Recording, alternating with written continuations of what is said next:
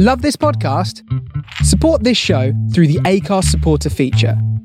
It's up to you how much you give, and there's no regular commitment. Just hit the link in the show description to support now.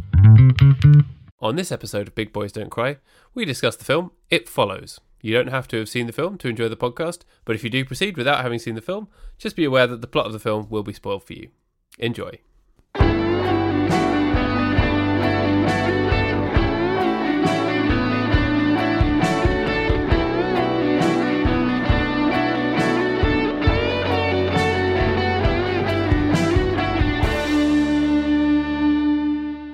Hello, hello. Good evening. How are you? Not too bad, not too bad. It's only 2 days since we last recorded, so not much has changed, really. I still have a cold. In fact, I took today off work as a sick day, which I have not done in some time. And that's not because I'm one of those people who believes you should never take a sick day. If you're sick, take the sick day, man. That's what it's for. That's what it's there for. I've just been lucky to have been in good health the last year or two, but nope, still got the cold, so had to take a day to try and kick it. You know, you gotta rest, up, as they say. So I spent most of the day under the duvet. I finished off watching this week's film, and I played a lot of Super Nintendo, which is cool. Very good. What did you play on the Super Nintendo? I played Castlevania, which was very good. It holds up surprisingly well. Although eventually it got to a point where I did get frustrated with having to do a level again after I died against the boss, so I stopped. Is that Super Castlevania? Castlevania 4? Castlevania 4, yeah. Yeah. It's very good. There's a lot of it's all probably whipping the action. Best of the Castlevania games. Yeah, although the one when they launched the Game Boy Advance, there was a Castlevania game that came with that at the launch, and I think that was the first game I had on the Game Boy Advance. I remember being really blown away by that at the time, but maybe I was just young and impressionable. And it's got Star Fox 2. Yes, it does, doesn't it? It's the only thing that you can play Star Fox 2 on. Yeah. But I had never tried to play it, so I tried to play it, and then it said in order to unlock this, you have to beat the first level of Star Fox 1. Oh, fucking hell. So I did it. I thought this is a very, very difficult challenge, but I did it. I managed to sit with the first level of Star Fox 1 and do it. Star Fox 2 is actually not bad. It's much more enjoyable than Star Fox 1. The gameplay is much improved. And it's got this interesting sort of map dynamic. So you're on the map, and like they're constantly firing missiles at the home planet, so you have to go and get them and like choose where you want to go rather than it being more of a linear story, and that kind of works. But inside the gameplay, it was just very, very samey, and the look was only from the cockpit of the spaceship, not from behind the spaceship. I like to see the whole spaceship, I like to see what I'm doing. It being in the cockpit made it a bit too first person shooter Call of Duty for me, so I didn't like it. But, okay. Yeah. But overall, it's the first time I've been able to have a go through some of the Super Nintendo games I'd never experienced before, and that was quite fun, even though I'm still sniffing. So apologies for that. No, that is quite all right. How about you? Yeah, so I've been ill, but I have been working from home. Today I went into the office because there was stuff I could only access in office and sort out when I was in there. But chat about Poldark. Exactly, yeah, 100% Poldark chat. And talk about the Great British Bake Off as well. Have you been watching Bake Off this year? I've seen bits and pieces of it, not every episode, but I think I've seen enough to know who the main people are, and know that Paul Hollywood is still the Mecha Guy Fieri. That is true. He's been dishing out handshakes a bit too much for people's liking, though. Oh, really? Is he being seen as a handyman? Yeah, it used to be very, very difficult to get a handshake from old Paul. But this time round, he's been dishing them out sometimes multiple times per episode. The value of the Paul Hollywood handshake is dropping as badly as the pound. And that's saying something. And yes, so it's quite dramatic. Very dramatic TV show, Great British Bake Off. Oh, no. But yeah, it's been good. I see that, like, because it's been going for quite a few seasons now, they have to up the ante every time, so they're making more and more wacky bakes, which is great. Like, I saw a thing where they all had to make chandeliers, and I'm like, no one would do that. Apart from, biscuit chandelier Cake Boss.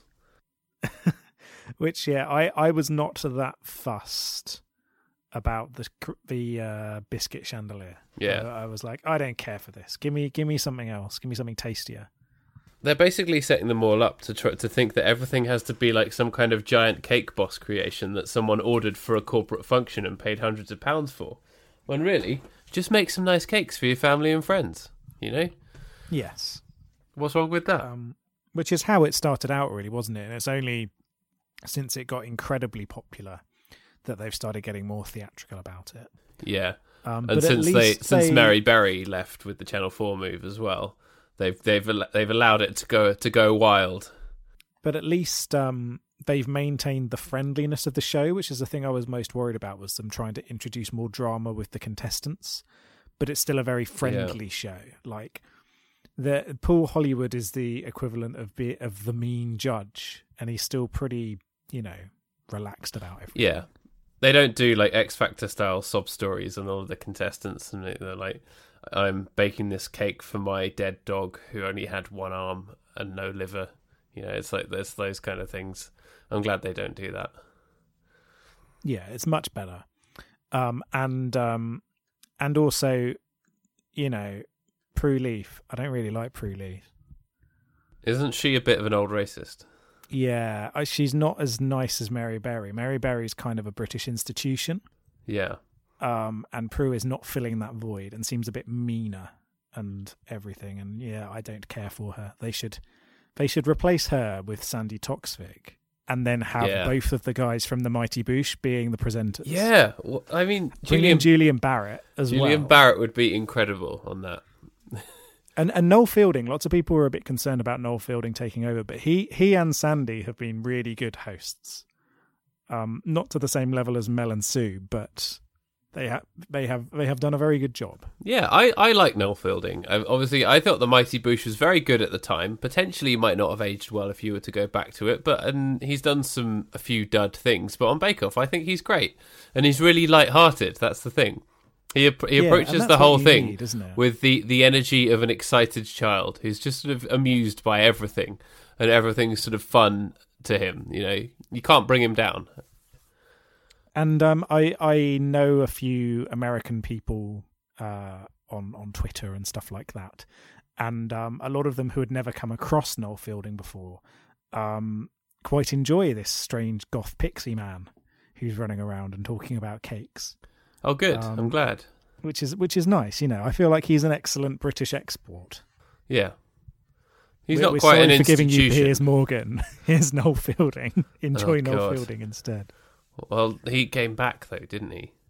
Well, yeah, nobody wanted him. He should have just stayed over there. They should have sent him to Texas. And yeah. He didn't have to come back. He could have stuck around somewhere in the middle of the Atlantic. Yeah. Well, yeah, that's the thing. Maybe, if he'd have just gotten lost, he'll be like, yeah, we'll come back flying over the Bermuda Triangle. I don't even know where the Bermuda Triangle is, but it's not in the middle of the Atlantic. Yeah. No, but I'm assuming that Piers Morgan is so awful that the pilot would have been able to make quite the detour. He'd have been like, you know what, I'm willing to sacrifice myself to this strange myth as well. But the big band guy Glenn Miller he disappeared over the Bermuda Triangle, right? Oh, was it over the Bermuda Triangle? Yeah. So that means that he's definitely still alive. He's out there somewhere. There's a very good kind of horror movie called Triangle about a ship that gets lost. Is it about a murderer who plays the triangle? Yes, that's exactly what it is. You hear the ringing of a triangle, and that's the cue that the murderer is coming to attack you. It's a very clever. It almost feels like a full length Twilight Zone episode. It's very clever. It has a very good twist. It's an excellent little movie. And speaking of excellent little horror movies, this week we watched It Follows. Oh, I thought you were going to say, let's talk about Twilight. Let's talk about Twilight, that well-known low-budget horror movie that everybody loves. Yeah, we've already covered that last Halloween. But yes, It Follows. This episode follows the last one. Yes, I enjoyed this film. I thought it was very, very good. I was pleasantly surprised by it. I went into it having never heard of it, knowing nothing about it at all. So I didn't really look at any of the background info or anything. I knew what year it was made. It was relatively recently, but I didn't know anything about it. So that was good. I was thoroughly entertained, and very, very much enjoyed it. But yeah, I was surprised by how good it was, actually, given that I hadn't really heard of it. Did it get a cinematic release over here? It did, yes.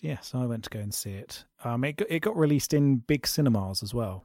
All right, good. So it got a lot of buzz from its initial screenings, so much so that it did get a fair amount of showing in cinemas. Not in terms of like the same run as like Marvel movies get, but it still got a decent run in cinemas.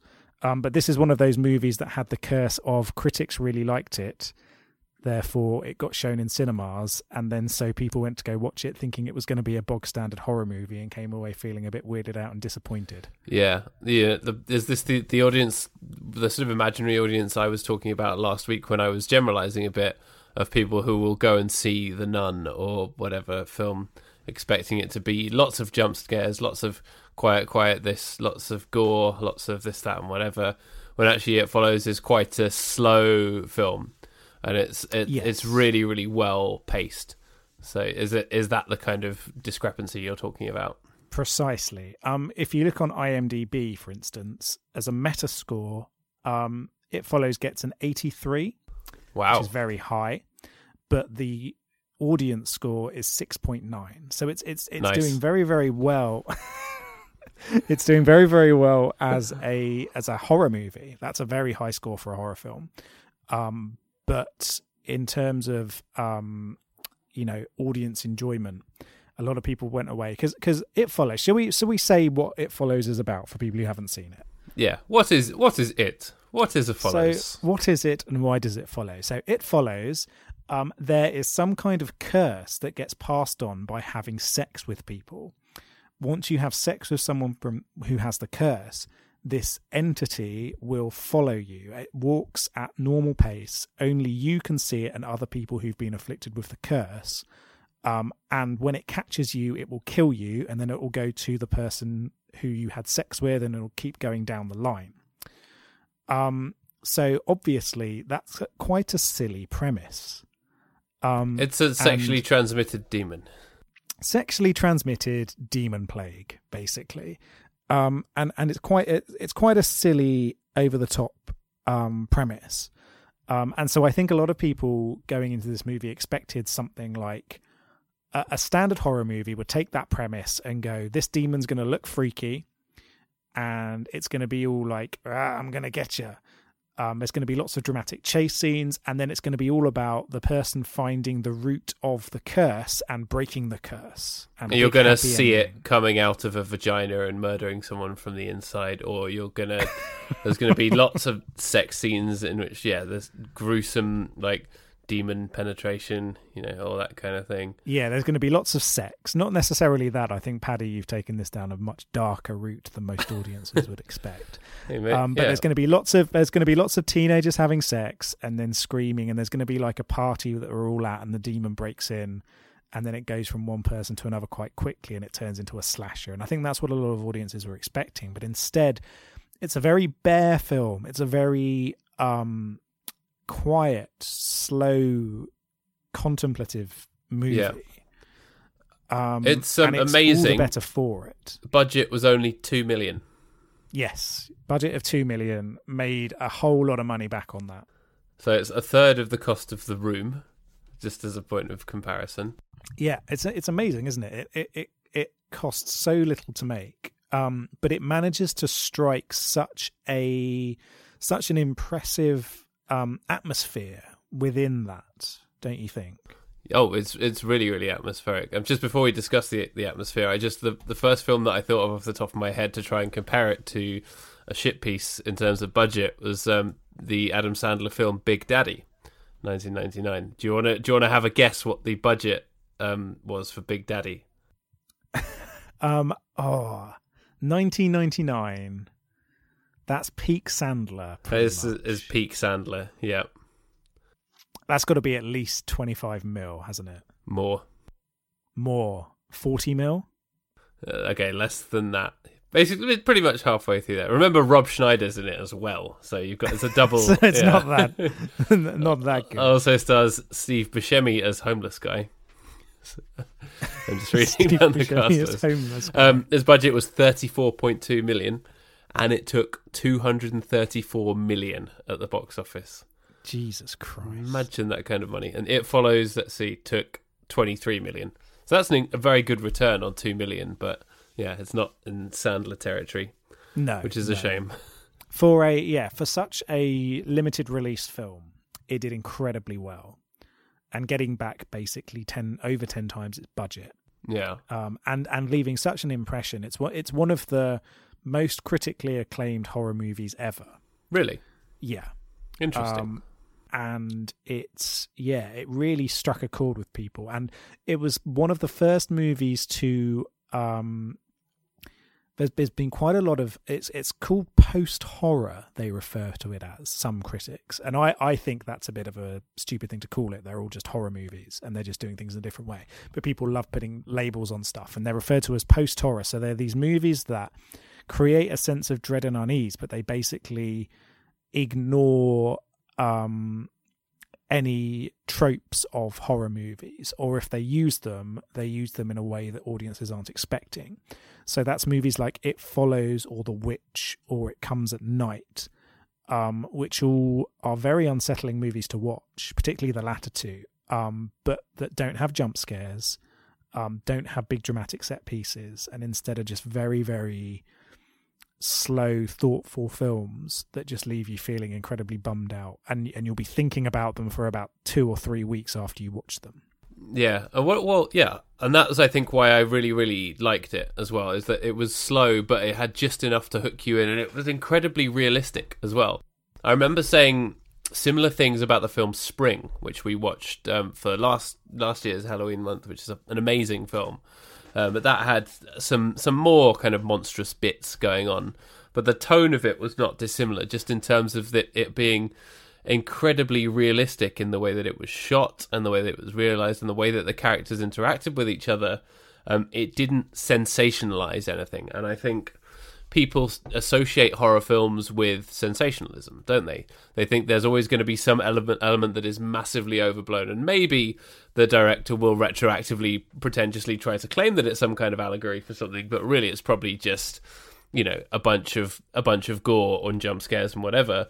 Whereas with these kind of films, you actually could read a lot into them philosophically as well. And there's been some talk about, I read about It Follows, like, is it an allegory for like AIDS or that kind of thing? It could be about anything, or like it's about her kind of taking power through sex, but also sex being a thing to be afraid of as well. There's a lot you can read into it, but at the same time you don't really have to, because it's also just on the surface a very, very good story about how people would deal with this demon being passed from person to person in this way.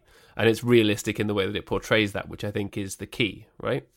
Yes, definitely. And do you want to know what the initial inspiration for It Follows was? Yeah, sure. So, there's lots of talk about, it's about sexually transmitted diseases, or it's about breaking the stereotypes of sex and the danger of sex. Actually comes from a recurring nightmare that the director had. All right. Where he would constantly be stalked by this creature that would just continually walk slowly towards him, and that's where it came from. So although there is all of this reading around it, and I think it does really well at playing into, because sex and horror have been intertwined pretty much from day one.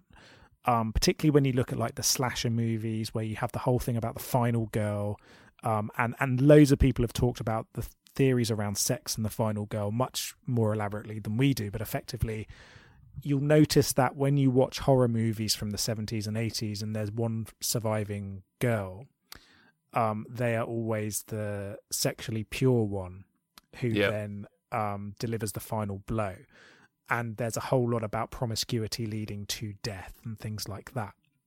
Yeah, which is curious because there's so much kind of moral panic around horror films and the things that they were showing, when actually there is always that kind of ideological purity at the heart of it, isn't it? Yes, yeah. And there's loads of other stuff that plays into traditional like sex roles and things like that. You've got like how the predominantly male killer is often like deformed in some kind of way as well. So then you've got the emasculation of this monstrous male killer that doesn't conform as well. It's all sorts of like psychosexual stuff is tied up in particularly the slasher movies. And I think this film does a really good job of basically ignoring all of that, using that kind of structure of sex and death and making something incredibly interesting out of it. Yeah, it's very, very good in that way, for sure. But was it set in like the 80s or whatever? Was it supposed to be set in an earlier time period? It's supposed to be set across multiple time periods to confuse you. Right. And so job done. Yes, yeah, they tried to create this like dreamlike state. So in this movie, there's lots of like 80s technology around. You'll see big tube televisions and like wireless radios. And they're all driving old cars. They're all driving old cars. A lot of them are dressed kind of like they're from the 80s as well, which, you know, it's not a big takeaway in this day and age because like there's a lot of 80s fashion that has come back. Yeah. It's not doing a Stranger Things and going, look, here's some nostalgia. This is what you like. As much as I love Stranger Things and think it is wonderful, it's like, here is every single minute detail of all the 80s stuff thrown in your face. Whereas this was just very subtly kind of, oh yeah, maybe it's a different time. Oh yeah, why are they watching like an old TV? But then the friend is reading on some kind of weird pink conch shell e-reader, and that confused me. Yeah, and so it's deliberately trying to create this kind of dreamlike state where you're not quite sure where it's set, just to unnerve you a little bit more. Which I think it does really well. I remember I thought exactly the same thing when I first watched it. It's like, where the hell is this? Where is this set? It's really weird. Or rather, when is it set? And it does a great job of again undermining you in that way. My favourite thing about Stranger Things, by the way, or rather my least favourite thing about Stranger Things is the same thing, how it's just like, hey, look, here's all the 80s stuff. And how they'll throw out a reference to something which has only become popular with age. So the one that stands out is I think it's the first series, maybe it's the second series. They've got a poster for John Carpenter's The Thing on their wall. And this movie was an 18 rated horror film. There's no way these kids would have been able to see it. They never would have been able to sneak into a cinema to go and see it. And also, when it was first released, everyone thought it was a disappointment. So nobody would have been like, oh, you know what? I really want a poster for The Thing up on my wall, because most people would have thought, oh, that was a disappointment. I was expecting E.T. Why is this alien killing everybody? Yeah, but that's the very definition of nostalgia, isn't it? It is, yeah. And so like the Stranger Things, it's like it's all set in that time period, but it's not set truly in that time period. It's set in that time period as we are looking back at it, and you're pinpointing things that people love about that era. And occasionally it's a little bit tone deaf, like that example, for instance. Yeah, for sure.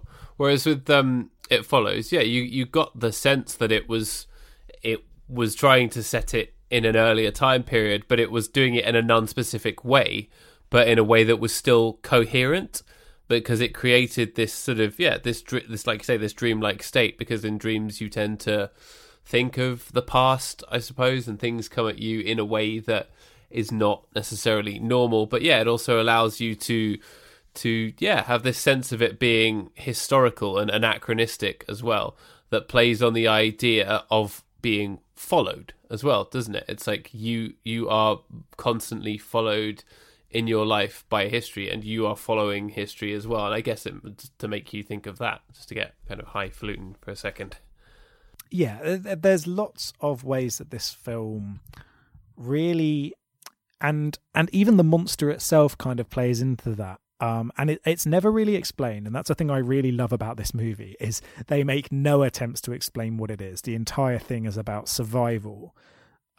There's no attempt to work out where this creature came from. It's just, let's run away, make sure we're away from it, and then at the end there's this brief, let's try and kill it off.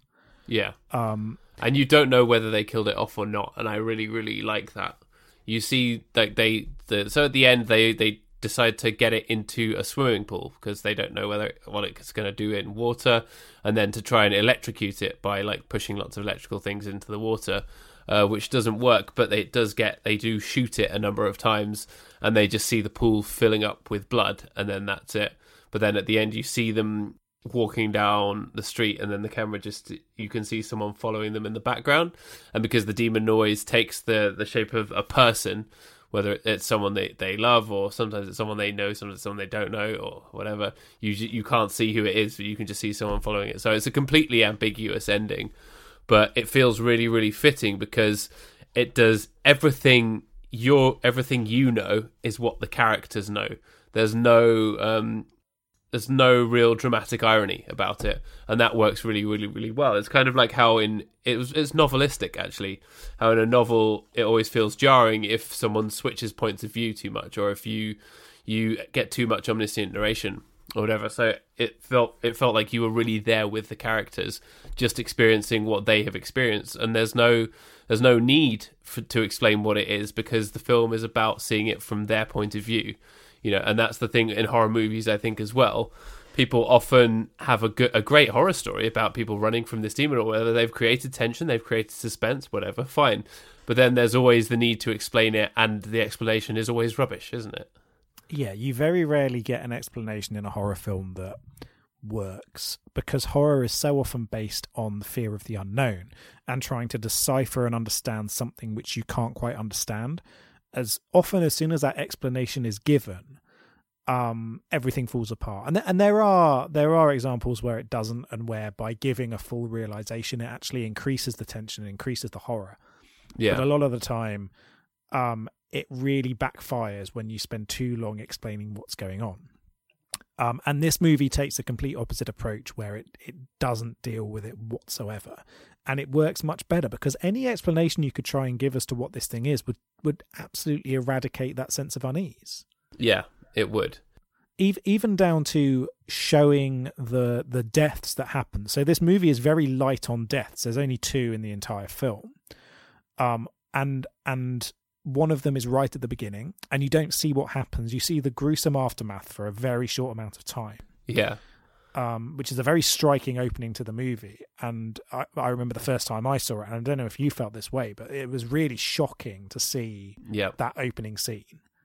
You got the woman and the young girl, and she's like, she kind of gets in her car in her pajamas, and and just drives, and she's like, I'm sorry, I'm running away. And then she's on the beach, calls her parents, tells them that she loves them, and the next shot, it just goes boom to the next shot, and it's just like her mangled body with the leg kind of facing the wrong way. It's really, really grim. But again, it's only there for like 3 seconds, and then you get the title sequence, I think, and that's really, really effective. It's only about a few minutes of just establishing you without really even saying, or anyone saying anything. Just, this is the thing. It follows you. It's a demon. It kills you. There you go. That's all you need to know. Yeah, because at that point, you don't even know what it is. You just know that this person is running from something. And then all of a sudden, she's dead in an incredibly horrible way. And the full explanation doesn't come until later, where and now's probably a good time. I didn't choose this movie at random. There is a lot of emphasis on relationships in this film, and on romance in this film, which is why I chose it. I didn't just choose it because I like it. I thought it fitted quite well with our podcast. Yeah, of course. So obviously the thing is passed on by sex, and the one thing that you'll notice about this movie is, and something that I really liked, is the way that it contemplates on the idea of a relationship. And there's consent at every step, even consent to knowingly passing on this curse in 2 instances. Yeah. And it's really interesting the way that it does it. So our main character Jay gets the curse after going on a date with a boy that she's seen a few times, who has been deliberately courting her to pass on the curse to her, it turns out, in a real horrible scene where after they've had sex and after their date is over, he drugs her, and then she's taped to a wheelchair in an abandoned parking garage. And he's there and he explains what's going on and then waits until you can see the demon for the first time or see the monster for the first time. And it's a really shocking scene because it shouldn't be scary, should it? It's just one person. Often they're in quite a grotesque state, so it could be that they're bloody or they've got tattered clothes. Yeah. Sometimes they're naked. Sometimes they're naked, urinating. And the nakedness in this movie is never treated with titillation. It's always there as sort of like almost a grotesque mockery of the human form, I suppose, which works very well. And so it's just this woman walking slowly towards them, but somehow it feels really quite intense and scary in that scene, wouldn't you say? Yeah, for sure. And it's like you don't know what's going to happen. I mean, you've seen earlier on in the film someone dead as a result of an encounter with it, but you don't know exactly what it's going to do or what it's capable of. It's just a person walking towards you, but because you know in the back of your mind that it's going to do something, it's a real less is more way of creating horror and suspense, isn't it? And it's really, really effectively done. It's really, really good. And all of the scenes in which they're kind of running from it are really, really good. And yeah, there's only one where it kind of gets hold of her when they're on the beach and it sort of lifts her up by the hair, and that's the point at which you see it from the other character's point of view, so the demon is invisible. It's only visible to people who have passed it on. And it actually gets hold of her and it's like it's attacking her. And then later on, the final scene with at the swimming pool, it takes the form of her dad. You don't know it's her dad until the very, very last scene when you look at the photo and you see him there, which is really effective as well. And it's like her dad, and then he starts throwing all the appliances at her in the water. So it's a thing that wants to kill you, and that's all that it has to be, really. But you know, there's just enough of a supernatural element to it for it to be really, really intriguing and really scary, but it's kind of downplayed as well. Yeah, it's very simplistic, and there's no elaborate there's no elaborate like running at people or anything creepy like that. There's no breaking of tension, and it's a film that's very, very low on jump scares, which I really appreciate. There's the odd one here and there, but they're used very effectively. Were there even any? So there's the creepy kid who pokes his head through the hole. Oh yeah, which kind of takes you by surprise, and yeah, so that one's a bit like, oh, okay. And then a lot of the other ones are done by the quick editing to sort of suddenly take you by surprise with what you're seeing, rather than it being just having a loud noise that scares you, or a cat jumping out of a crate or something stupid like that you always get in horror movies. And instead what you're left with is the fear of the unknown and the fear of what this creature can do. And you only see it firsthand once, which is so Jay deliberately passes on the curse a couple of times in the movie. One of them is to another member of their friendship group who's like the cool kid, wouldn't you say? Yeah, he's like the cool, arrogant guy. He's got a car, and he's like, yeah, I've got a car and a gun. Why don't we just shoot it, man? And then he's like, yeah, I'll take the demon. And you also get the feeling that he kind of like uses the demon to get into her pants because he's that kind of douchey guy. So when he gets killed, you're just like, oh, well, yeah, that was going to happen, wasn't it? Yeah, he plays the role of like the too relaxed kid in the slasher movie who gets ganked about halfway through. and it's kind of what happens here. So I wouldn't say you get the sense that he's too much of a douchey guy. He almost feels like the cool outcast kid, I suppose, where he's like, you never see him with any other friends or anything like that, but he's kind of like a bit of a player with the ladies. But he doesn't believe in the curse. And so it's like, oh yeah, just pass it on to me. It'll be fine. And the end result of that, because he's not prepared for it, is that in I think it's probably the most disturbing scene of the movie, is it breaks into his house in his form. Jay, who lives across the street from him, runs across to try and warn him, but not heeding the warning, he opens his door to the demon, which is in the form of his mother, which then attacks him. And you get this, it's a very, very slight scene that has almost like body horror elements as you see them sort of like joining together through like a simulation of sex. And it's like, it's really creepy the way that it does it. Yeah, it's really weird.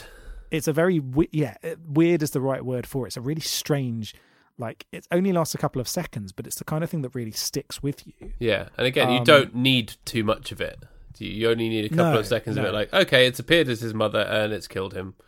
Okay, yeah, that was going to happen. And then it's over, and again they're on the run, and it's quite a shocking scene because you get the sense that she kind of liked him, and he's the only person who kind of, well, the others took it seriously, but even though he didn't necessarily believe in it, he did the most to try and propel the situation further. So by taking them down to his beach house and things like that.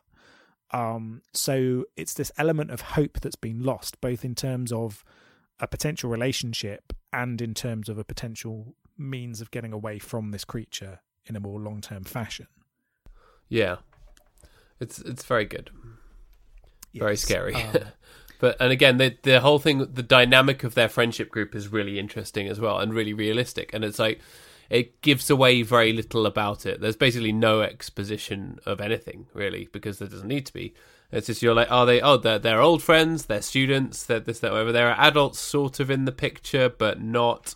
And you spend the whole time not really knowing what stage of life they're at, just knowing that they're teenagers and they're young, but they're old enough to be having sex and drinking and to be using sex as well, which is really, really interesting. But then, their dynamic proves to be a really, really interesting part of the film. As you say, there's romance and there's sex, and there's Greg who gets done, and then there's Paul, who's the other guy who's obviously always really liked her, and then they are together in the end after she eventually passes it on to him.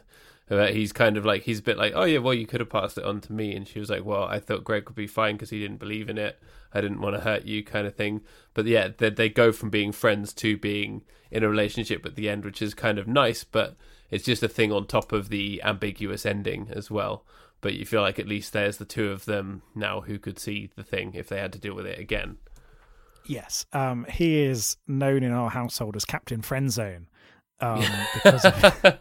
because of his relationship with her. And you, I don't know if you feel this way, but I certainly get the sense that she is reluctant to be in a relationship with him in that way because she doesn't feel about him in that way. But at the end, it's beneficial for her, and you kind of see that in the way that in her sort of like body language with him at the end as well, is her non-committal hand holding and things like that. Is for her, this isn't a happy true love ending. No, it's not two people who have found each other. Because let's be honest, a lot of the time, people who have a crush on someone for several years and it's not reciprocated, someone's mind doesn't suddenly change like that, you know. Yeah. There's not necessarily a happy romantic ending here, but for convenience's sake, she has someone else with her. Not only is she now no longer the first one who's going to become after, but there's now two of them together who can both see it and help each other in their escape and things like that. Yeah, and that is their response to dealing with this huge supernatural trauma. And again, that's sort of a relatively realistic portrayal of how sometimes, you know, romance and relationships come from places other than what is typically portrayed in movies. You know, there are all sorts of reasons for people being together in that way, and this film sort of invites you to consider that, doesn't it? Yes, yeah, exactly. But you do kind of get the sense, at least I do, that the moment that it grabs him, she's out of there like a flash. Yeah. You know. Yeah. Well, you assume she did the same when it was killing Greg. It doesn't show it, but she must have like run away.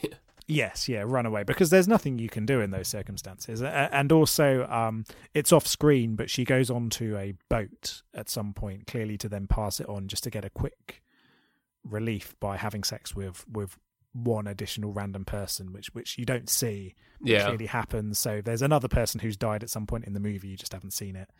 And also, again at the end, you see that Captain Friendzone hires a prostitute as well to pass it on, which is, you know, a thoroughly pleasant thing for him. And again, you see him driving past the prostitutes, but it's never, you don't actually see any of it actually happening. It's all just stuff that's implied. Yes, yeah. There's no like provocation or provocative aspect of this movie, even though it would be very easy to take this subject matter and make it into something sleazy. It's very, very tasteful, every element of it, which is another reason why it's so well done, is because those kind of things completely break up someone's idea of horror as well. So not only does it get, good boy points for not being a sleazy piece of shit, it also does it in terms of making something that actually feels tense. Yeah. If this was Lars von Trier's It Follows, the thing would follow them for probably 10 minutes, and then it would be an hour and a half of it eating them from the inside, Yes, and then exactly. and then talking to them. Precisely. And yeah, so it's a good film, I think, and I think the way that it portrays relationships and everything like that is really clever as well. It does it in a way that you don't often see in movies, particularly not in horror films. And I really like the supporting cast as well. So it's a movie with, and you mentioned it before, it's a movie with hardly any adults in it. Yeah. It's almost entirely focused on, and even most of like the extras are other young people. And so there's this absence of authority figures, which again makes it feel all the more helpless, as there's no one there who can help. In the scenes where she's talking to the police or talking to doctors as well after the initial attack, it's all very much they don't really care and can't really do anything about it. No, and you're sort of on the peripheral. You're thinking about, how would this be dealt with? Would they go to the police? Would there be more kind of parental stuff? And it's hinted at. They talk about, my mum would think this or whatever.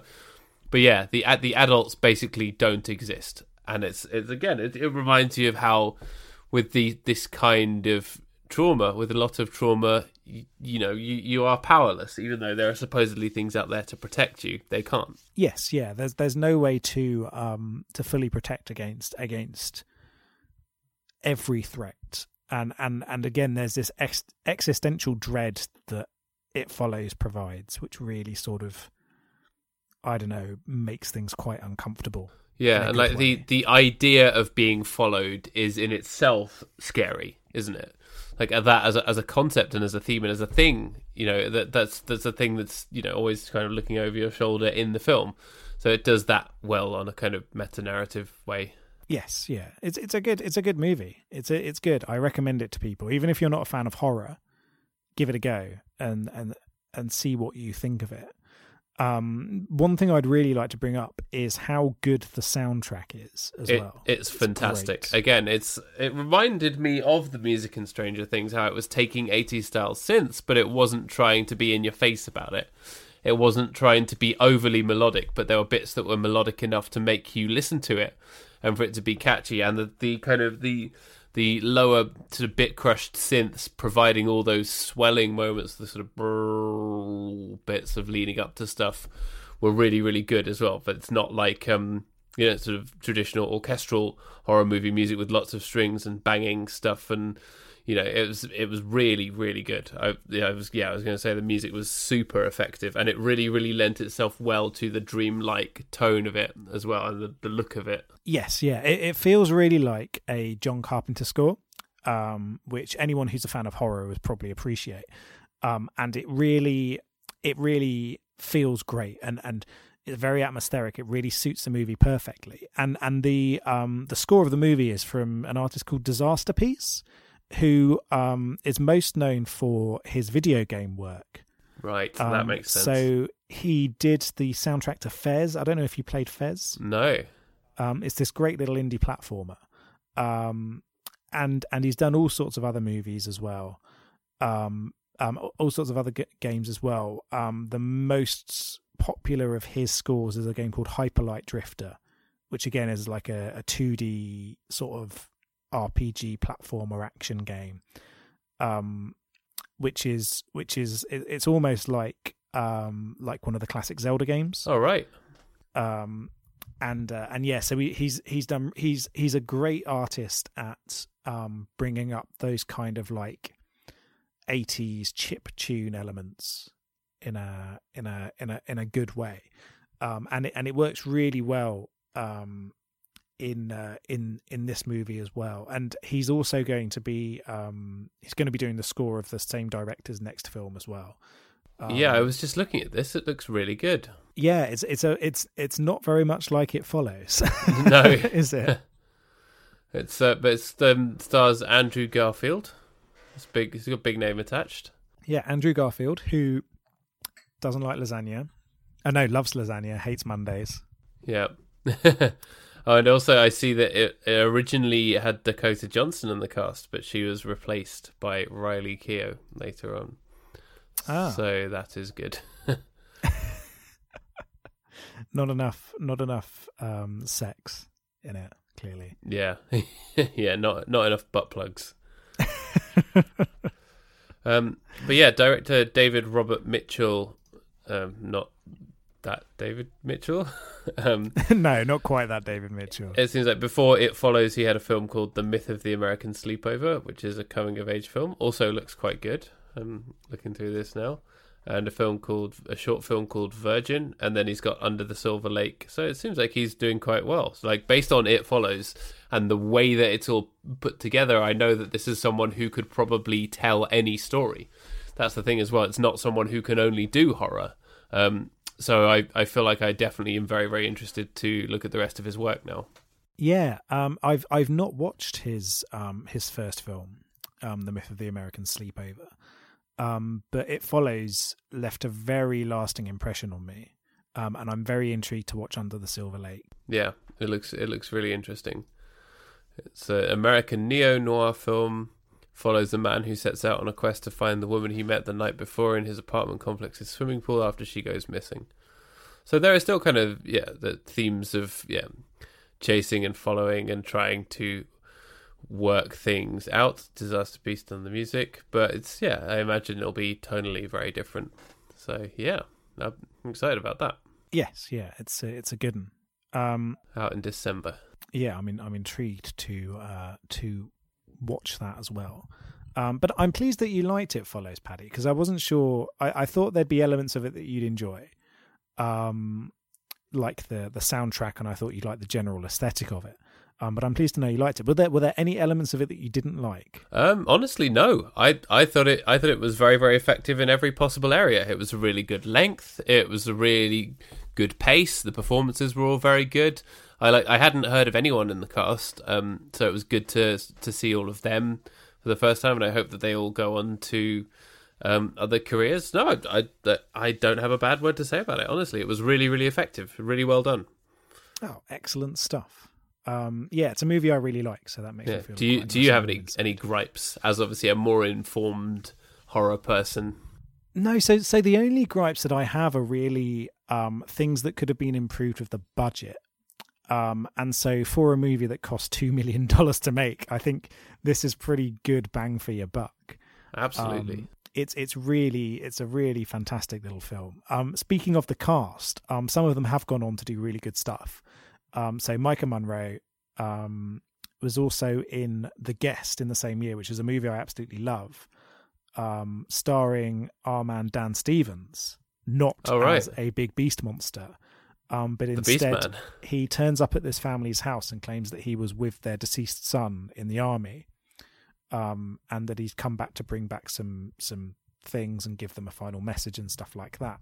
And then it sort of turns into a kind of mystery, but it really undermines your expectations at every turn. It's a great little film, and she's like the other lead in it alongside Dan Stevens, so I highly recommend that for anybody who's interested. She's also in the fantastic Tao, which I think I talked about on this podcast, where Gary Oldman plays a robot. He's a robot voice. It was a Netflix original, and it's really silly, but what carries it is Gary Oldman's really over the top performance, Ed Skrine's really over the top performance, and Micah Monroe giving a charismatic lead role. And that's a good little movie. It's a fun, silly little film. I'd never heard of that. So she's gone on to have a very good career, and I think is going to be one of those people to watch to be quite a big star going forwards. Equally, Captain Friendzone is an actor called Keir Gilchrist, who's done quite a lot of good stuff as well. He's currently in the show Atypical. Oh right, yeah. Which has been getting quite good reviews. about a guy on the autism spectrum. Yeah. And that's been getting good reviews from people. And one of the other friends is played by someone called Olivia Lucardi, who's in a really good horror anthology show called Channel Zero, which I've talked about on this before. But Yeah. dear listeners, if you like horror, go and watch Channel Zero because it's really good. And a lot of people are put off by the fact that it's a Sci-Fi Channel series, but it's absolutely fantastic. It shows that they can do stuff other than those stupid fucking Mega Shark movies. Yep. Mega Shark versus Big Crab. Yeah, Mega Shark versus Angry Crab. Lobsternado.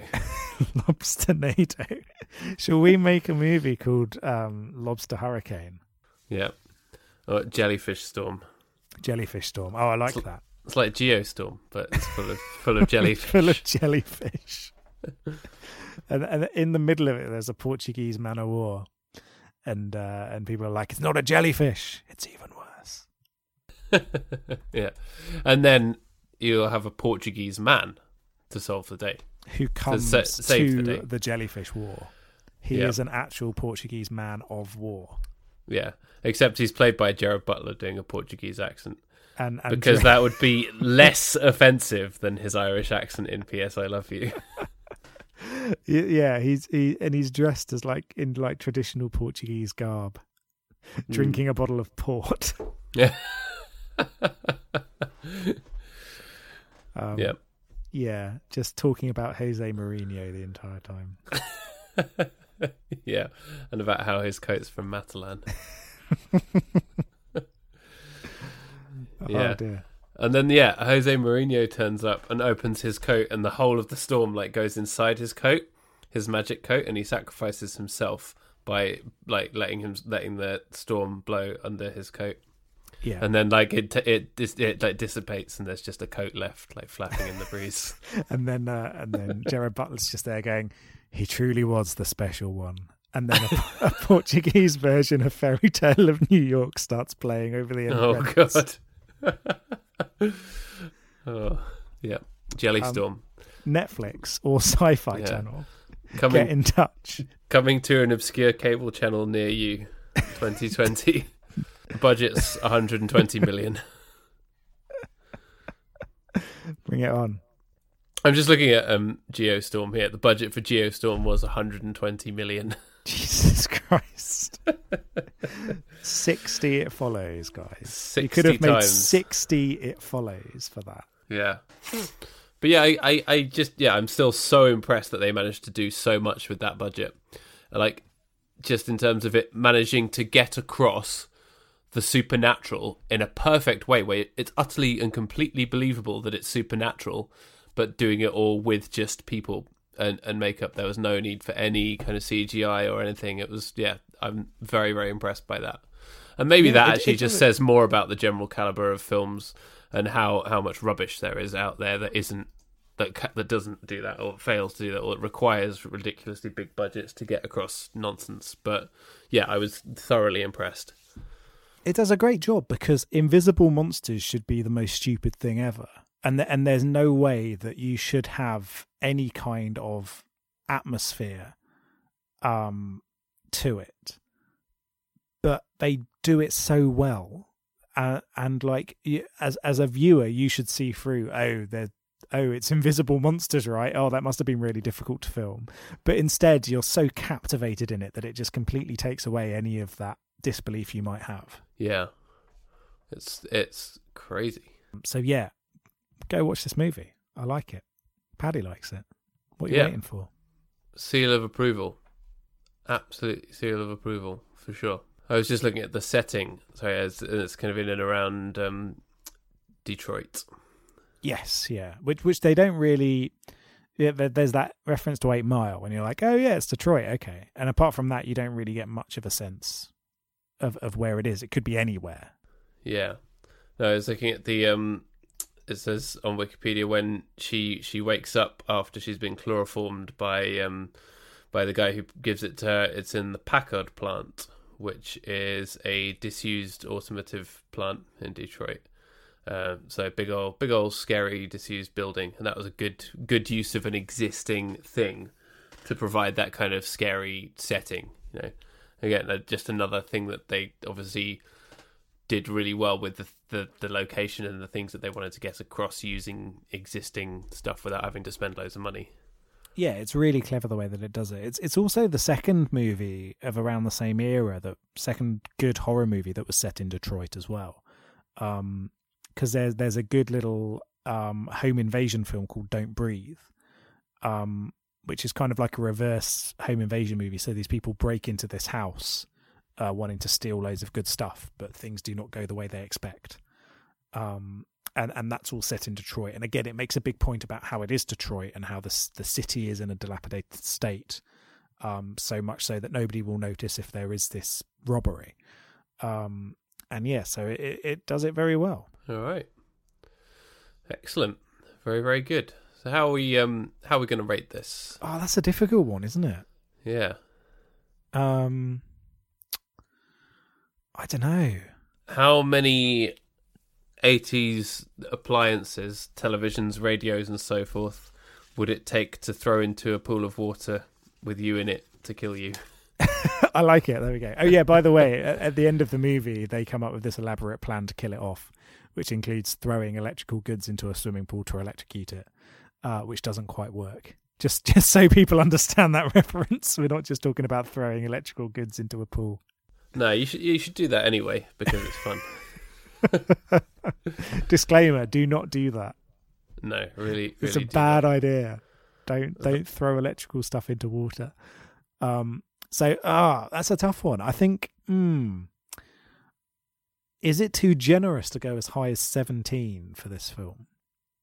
No, that's kind of the range that I had in mind. Again, I think I don't know if it's a film that I will return to, but I felt like it was a very good and very effective film that just got so much right and really captivated me.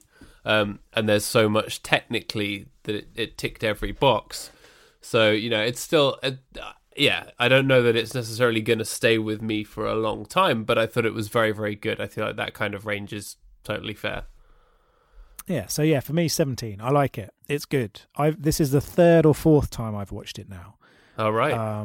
We every so often it's one of those movies I found that you sort of feel like, you know what, I want to watch it because there's nothing quite like it out there either. And so every so often you sort of get the urge to see it. But it's a really good film. Really impressive little indie horror. I thoroughly recommend it. Cool. Do you have any other business? No, I don't think so. Yeah, it's only been 2 days since our last one, so there haven't really been any updates on the Twitter or anything, have there? Everyone on the Twitter still be talking about Harvest Moon. So yeah, sorry about that. Everyone loves Harvest Moon, I suppose. Yeah, because at the time of recording this, the episode before this one hasn't even come out. No, we're only just into October horror month, and we've already had a feast of horror. I mean, I have been watching a horror movie a day pretty much since October started. Well, that's what you do anyway. That's what I do. Come October time. What was it you went to see yesterday? The Nun? Oh yes, I went to go and see The Little Stranger, something that we could potentially watch in next year's Halloween month. Yeah. I won't say too much how was about it. Briefly, it was good. I was a little bit underwhelmed because I really love the book, and it I don't think it did the balance of the supernatural and the real quite well. Whereas in the book, it feels very much tied together. This felt more stop-start between the two different elements. But it was good and nice performances. I like to think of it as being the anti-Downton Abbey. So if you don't like Downton Abbey, go watch The Little Stranger and it'll set you right. Excellent. That sounds good. Because Downton Abbey, it started off all right and then just massively tailed off. But I have no time for the kind of shows that basically glorify the class structure of this country. So it can get in the bin for me. Anything that Jacob Rees-Mogg might enjoy watching is something you should be suspicious of. Yes, exactly.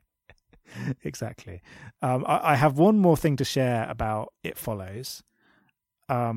which is that there has been talk of a sequel from the movie's producers. Cool. And I hope that does not happen. Because you know where the sequel is going to go. It's going to go down the route of let's find what caused this and let's do it in. Yep. And I don't want that. I Going really like down, the fact that it doesn't. Going down the chain of people. Yeah, and being like, who caused this? And it's some ancient witch who passed a curse on a spurned lover or some bullshit like that. No, I don't want that. I like the fact that you don't know anything about it. Yeah. So hopefully they do one that is as good, and that they realize what is good about it and decide to somehow follow that by also making it good. Yes, yeah, that would be nice.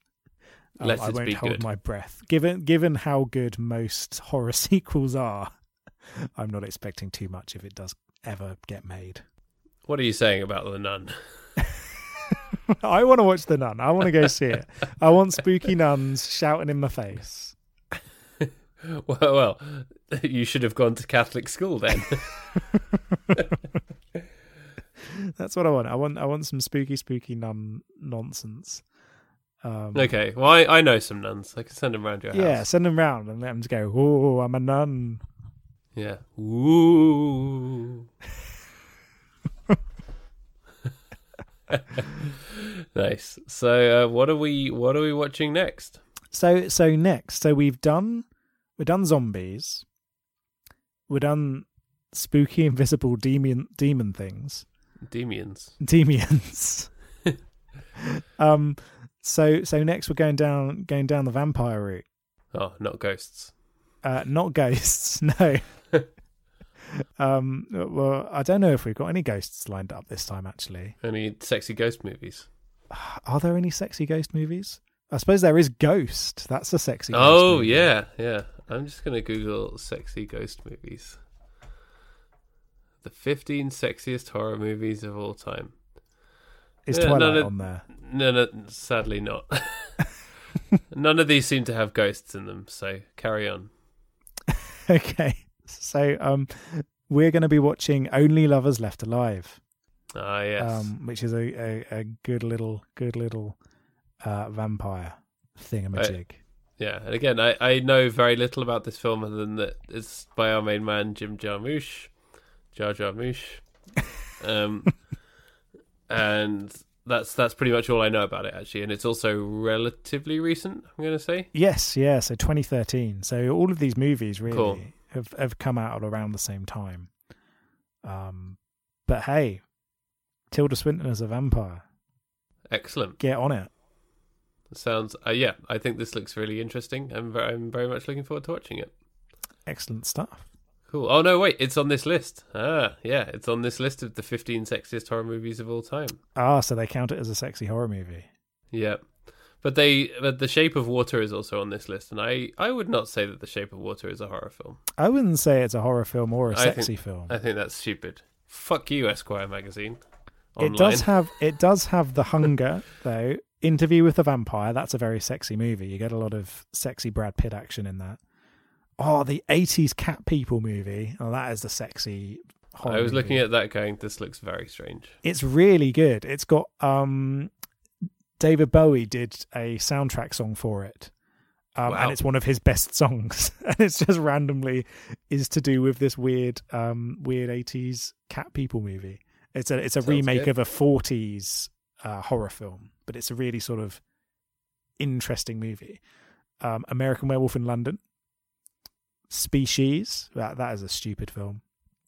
Yeah, I've heard only bad things about that. Bram Stoker's Dracula. That is a interesting movie. Very weird. Yeah. Jennifer's Body. Only Lovers Left Alive. From Dusk Till Dawn. Because nothing's sexier than Quentin Tarantino's face. His face really does look like a slab of meat. He looks like someone who was badly generated in a early 2000s video game, doesn't he? Let's be honest. Yeah. Witches of Eastwick.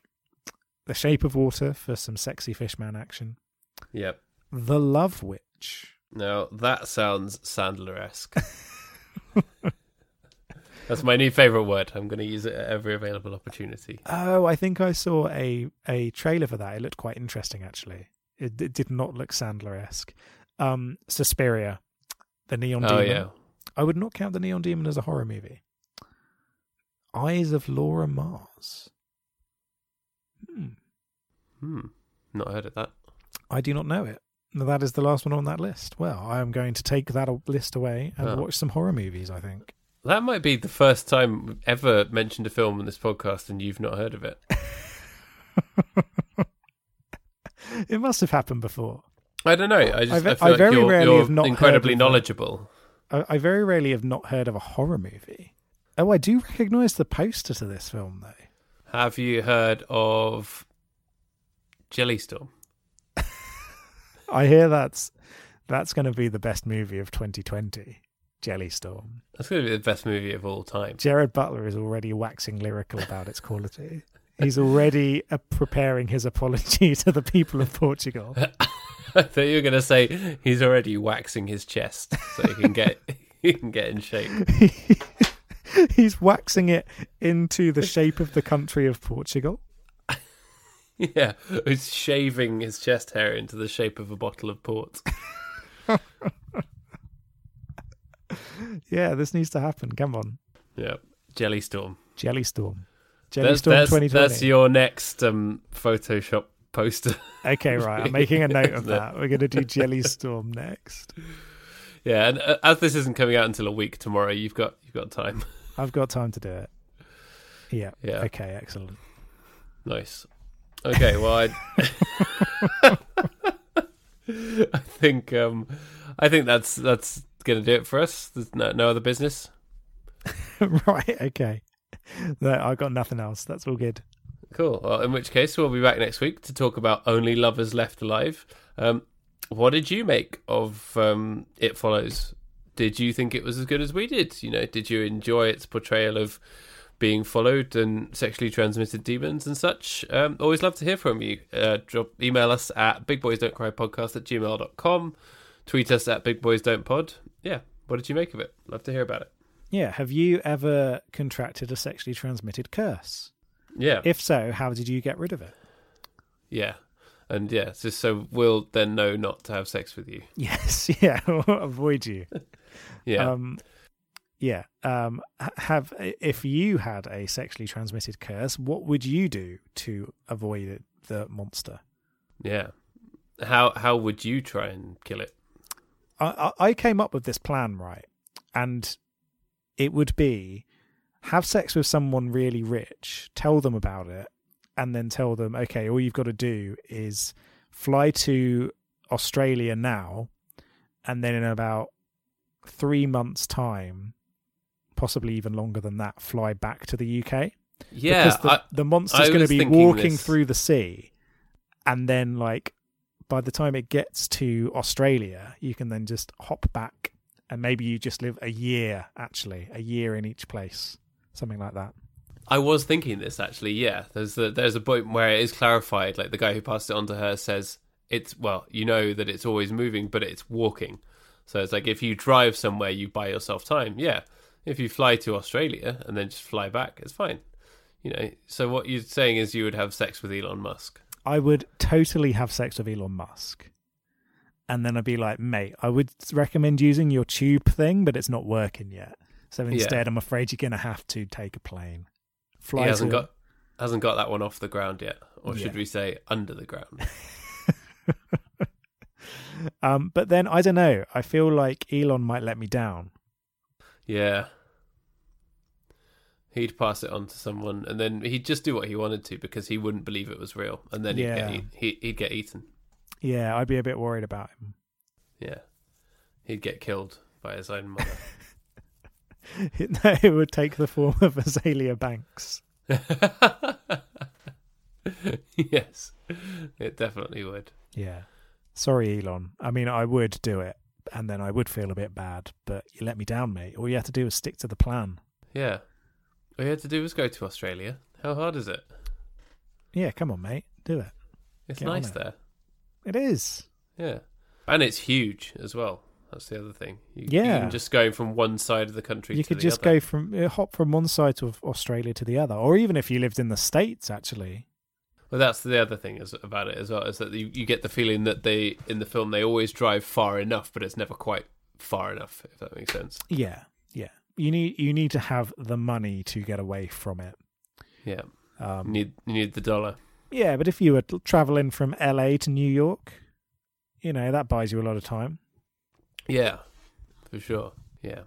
So anyway, if you can think of a better strategy than that for avoiding the sexually transmitted demon, let us know. I mean, the best option is don't sleep with random people. Yeah. Particularly if they're looking over their shoulder and saying, "Can you see that woman?" And there is no woman there. That's a good sign to not sleep with them. Yes. All right. We will be back next week. Talk about Only Lovers Left Alive. Thanks a lot for tuning in. We really appreciate it. Ratings, reviews, etc. Nice tweets, Instagram posts, Facebooks, shares. All of it very, very much appreciated. Give us some currency in today's economy. Yeah. Yeah. Give us some love. We like a bit of love. Yeah. Give us some love, or we'll make you be extras in what's it called? Jellynado? Jelly Storm. Jelly Storm. And we're using real jellyfish, so you will get stung. Yeah. And Sting will be in it as well. And Sting will be in it, so you'll also have to hang out with Sting. Yeah. That's a reason not to be in a film, if ever I heard one. Oh dear. Right, okay. All right. Bye-bye. Bye-bye. See, I went high last week, so I had to go low this time. I like it. Well done.